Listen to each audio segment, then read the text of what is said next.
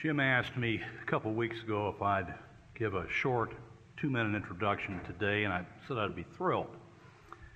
As I meditated about what to say and to have some impact prior to his talk, today I reminisced about meeting him 50 years ago, this past July, believe it or not.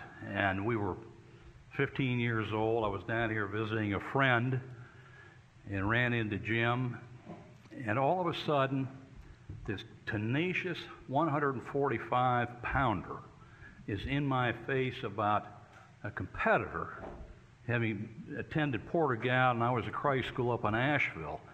All he could talk about, and I was about 185 or 190, was his prowess on the football field and the Portugal team. And I thought, this is unbelievable. Well, little did I know that tenacity would follow him the rest of his life. And I've watched this for half a century, which is hard to believe. I mean, truly it's hard to believe.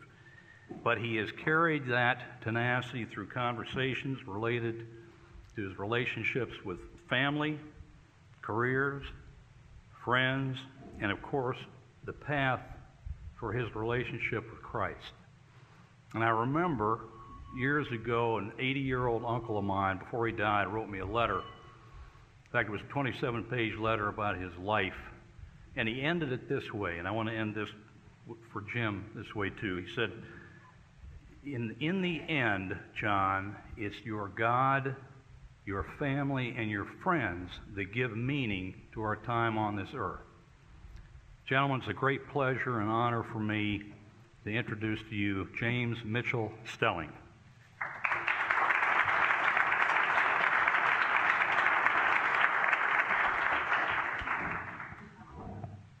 Thank you, John. I thought about what I'd say to John, so I'll say it now. There are friends and there are friends, and John has been a very dear friend to me for those 50 years. I did weigh 155, however. Before I get started, how many of you have either small grandchildren or small children? Can I just see okay, so you can appreciate this past weekend for 9 days, my wife and I have been babysitting for our only grandchild, who is 14 months old. And cabin fever set in with the rain, so if I break out talking like Big Bird, please forgive me. I am both honored and humbled to be here today. I am not known as a reserved, shy person, but when it comes to my faith, I'll have to be very honest with you. It's a very intimate, private relationship that I've had over the years. I also know that we are charged with evangelical discipleship, and that's something that, as part of my private life, that I have to work on. That's something that is constantly that I have to think about and do a better job with. So you say, well, how'd you get up here today? Well, about a year ago, I had left the office, wanted to go hit some practice balls, minding my own business, Hank, and I get a phone call, and I didn't recognize the number. I said, I don't want to take that. And I thought, well, it could be a client. Maybe I better take that. So I answered the phone. Hey, Jim, Hank Avant here. Wow, Hank, how you doing? He said, I'd like you to consider giving your testimony at the Wednesday lunch, either at the turn of the year or during the spring. I said, Hank, that's kind of a private deal for me. I'm not sure I could muster the courage to do that. He said, well, you think about it and pray about it, and we'll get back together. Well, the year came and went, the spring came and went. I said, oh, God, thank you so much. I didn't have to say no, so I'm still in pretty good stead up there. And about 3 weeks ago, the phone rings in my office. Don't know the number, could be a client. Hey, Jim, Hank Avant here. How are you? Oh, Hank, how are you doing? He says, I'd like you to talk at the October 7th luncheon about your faith. I said, Hank, you remember about the private part and all that? You remember we talked about that? He said, well, look, you pray about it and think about it, and we'll get back together. Well, with a date certain, I had to think about it and pray about it. And I want you to know I did pray about it. And when I was on my knees, I pray in the morning.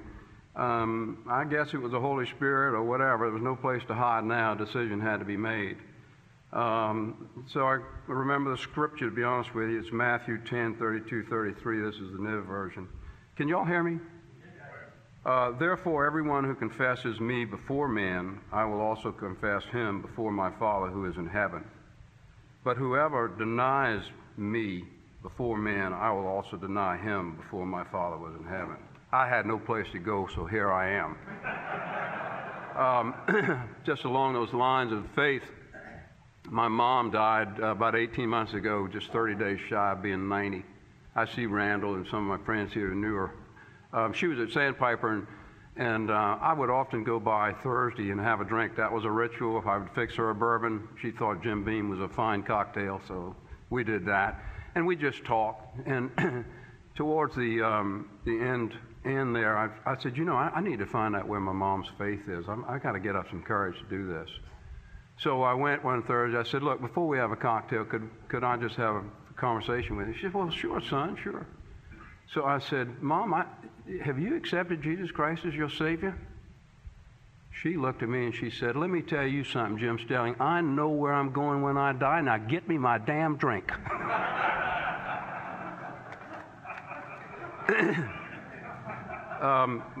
My faith, like everybody in this room, has been a journey. Many good times, a few bad times, but God has always been there. As I take you on my journey, I want to reflect three themes that are relevant to my testimony. One was a sermon by Jim Hampson, who's a former rector at St. Philip's. And he talked about life as a quilt, and that God is the ultimate designer of that quilt. Just recently, probably less than a month ago, Jack Owens, one of our clergy, talked about how God had pursued him all of his life. And he made no mistake about that. God did pursue. God pursued me as well. And another thought that I've always followed is when God opens doors, it's up to us to listen, trust, and act. So here's a brief description of my journey of faith and how God designed my quilt. We all have one, and thanks be to God for that. I was born in Charleston in 1950. Yes, I'm 65, for those of you who want to do the math. Had a pristine life, grew up in the country club, played golf, swam, skied, went to camp, picture-perfect family, 2 brothers, mom, dad, dogs, went to private school, baptized, confirmed, attended St. Philip's, Sunday school, acolyte, a great but sheltered life. Then at age 12, my world went upside down. My father had made some very poor business investments and had been unfaithful to my mom. He moved to Savannah in April of 1963 without many financial resources. Mom went to work for the first time in her life, stood 6 days a week on her feet at a dress shop. The house was foreclosed on, and the boys were embarrassed. We were the only family we knew who got a divorce in 1963. And I'll be honest with you, I've written this in bold letters here. I was angry with God, and I let him know it. Only a 12-year-old, though, would pick a fight with God, but I didn't know any better at the time. After the dark, however, there's always light. Friends and family reached out to us. We moved in with our grandmother. Mom's side of the family was large, and we received needed support from them, aunts, uncles, cousins, friends, etc. God was actually at work in my life. Berkeley Grimble allowed me to stay at Goud School and later Porter Goud School on a scholarship, which I know enabled me to get a scholarship to the University of Virginia. Married the love of my life after graduation, had a beautiful daughter. 9 years later, 2 wonderful 20-plus careers, and I am here before you today to tell you that God is still at work in my life. Looking back, it is clear that he pursued me, as he does all of us. Problem was, for a long time, I just didn't know it. I didn't recognize it. Let me share a few events, if I may, personal events of my life as God continued to sew my quilt together. My first real deeply personal Christian experience occurred at Young Life A bunch of us went out on a busload to Colorado. I didn't have $50. A gentleman by the name of Hewitt Paul paid my $50, and we went out there. And after a Bible study, they asked everyone who wanted to come up and accept Jesus Christ as their Savior. Well, gosh, everybody went, so I thought, I'm still angry with God, but maybe I better go on up there with everybody, which I did, and I accepted Jesus as my Savior. And I tell you this because I had at that moment in time an unbelievable presence, it was like pressure coming into me. I didn't pay a lot of attention to it at the time or many years after that. But when I reflect back on it, it's a feeling I can still feel today. I've never had it again, didn't have it before. But looking back on it now, I knew what had happened. I recently read Charles Stanley's devotional series. I read Charles Stanley's devotion in the mornings. Once we receive Jesus as our Savior, we are promised that God's Spirit indwells us and will never leave. And I want you to know I'm a living example of that. I just didn't know it at the time.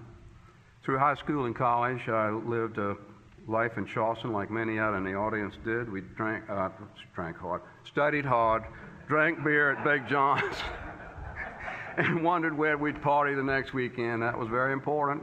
As I mentioned earlier, I married my my high school sweetheart in '72, went to work, and I'll be honest with you, when I went to work, I wanted to get ahead. I worked hard, and I wanted to make money.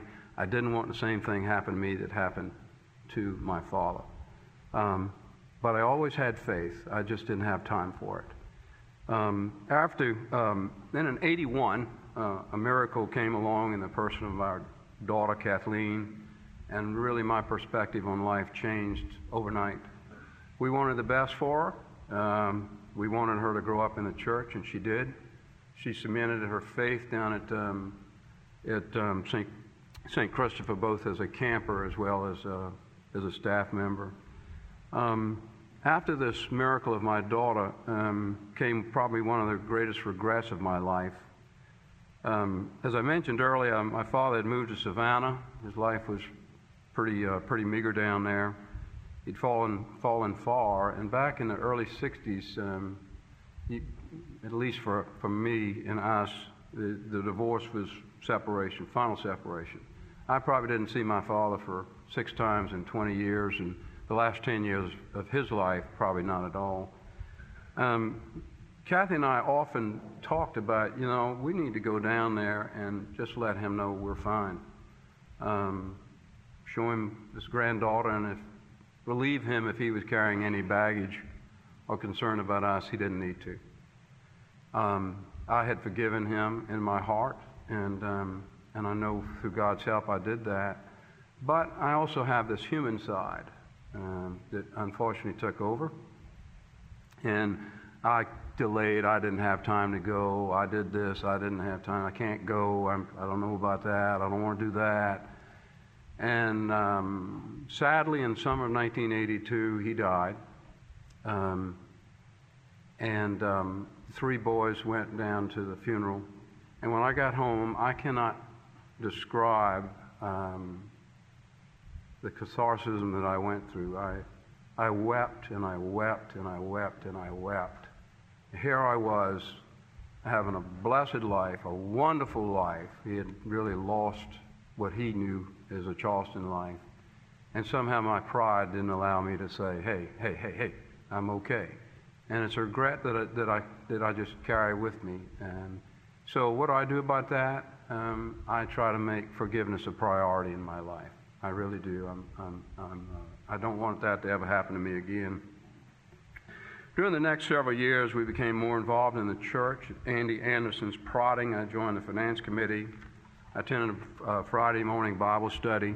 My faith was definitely growing as I read and studied Scripture. Fast forward now to the restoration of the sanctuary in the early 90s. George Green was the building committee chair, and our firm was selected to do the restoration. That was my first 20-year career. The project required pretty much daily contact between George and myself through design and all through construction. It's a multi-year project, and that's when 2 Christian parishioners became close personal and professional friends. And I would express this as another patch in my quilt. Shortly thereafter, George and Molly were looking for a senior person to join their firm. And lo and behold, a door swung open. George asked me to join GEL, and I did so in 1995. Remember the saying, listen, trust, and act. I saw Ed Holt in the narthex shortly after that. He said, Jim, for the Lord's sakes, he said, the Lord put you two together at church so you could go join his firm. I said, wow, I didn't know it was so simple. Another patch in my quilt. And then in 2000, George and Molly went on to form Water Missions International and asked if I'd be interested in buying GEL. And of course, we said yes. And I'll tell you, through months and months of negotiations, George and I never had a crossword. Never. That's another patch. Under George and Molly's leadership, GEL's core values are Christian-based and remain so today and always will. Our leadership team is about 10 strong. We have Friday Bible studies. We work hard together. We laugh together. We pray together. We cry together. It's been a wonderful experience for me. Three of us now have grandchildren, which is remarkable. But it's been a wonderful, wonderful place to be for the last 20 years. Now that I'm 65 and look back on my quilt, it's easy to see that God was in charge the whole time. When you go through these things, you don't realize that He is indeed the designer. I'm a fan of C.S. Lewis, so at the risk of maybe boring you just briefly, he talks about journey in mere Christianity, chapter 7, entitled Let's Pretend. So if you'd bear with me, I'd like to read just a little bit of the chapter, if I can get my eyes focused properly. Men are mirrors or carriers of Christ to the other men. People who were not Christians themselves help me to Christianity, but usually it is those who know Him that bring Him to others. We must go on to recognize the real giver. It is madness not to, because if we do not, we shall be relying on human beings, and that is going to let us down. The best of them will make mistakes. All of them will die. We must be thankful to all the people who have helped us. We must honor them and love them, but never pin your whole faith on any human being, not if he is the best and wisest in the whole world. There are lots of nice things you can do with sand, but do not try building on it. And now we begin to see what is this New Testament is always talking about. It talks about Christians being born again. It talks about them putting on Christ, about Christ being formed in us, about coming to have the mind of Christ. Put right out of your head the idea that these are only fancy ways of saying that Christians are to read what Christ said and to try to carry it out as a man may read what Plato or Marx said and try to carry it out. They mean something much, much more than that. They mean that a real person, Christ, here and now in that very room where you're saying your prayers, is doing things to you. It is not a question of a good man who died 2,000 years ago. It is a living man, still as much a man as you and still as much of a God as he was when he created the world, really coming and interfering with your very self, killing the old natural self in you and replacing it with the kind of self he has. At first, only for moments, then for longer periods. Finally, it goes on well, turning you permanently into a different sort of thing, into a little Christ, a being with its own, which in its own small way has the same kind of life as God, which shares his power, joy, knowledge, and eternity.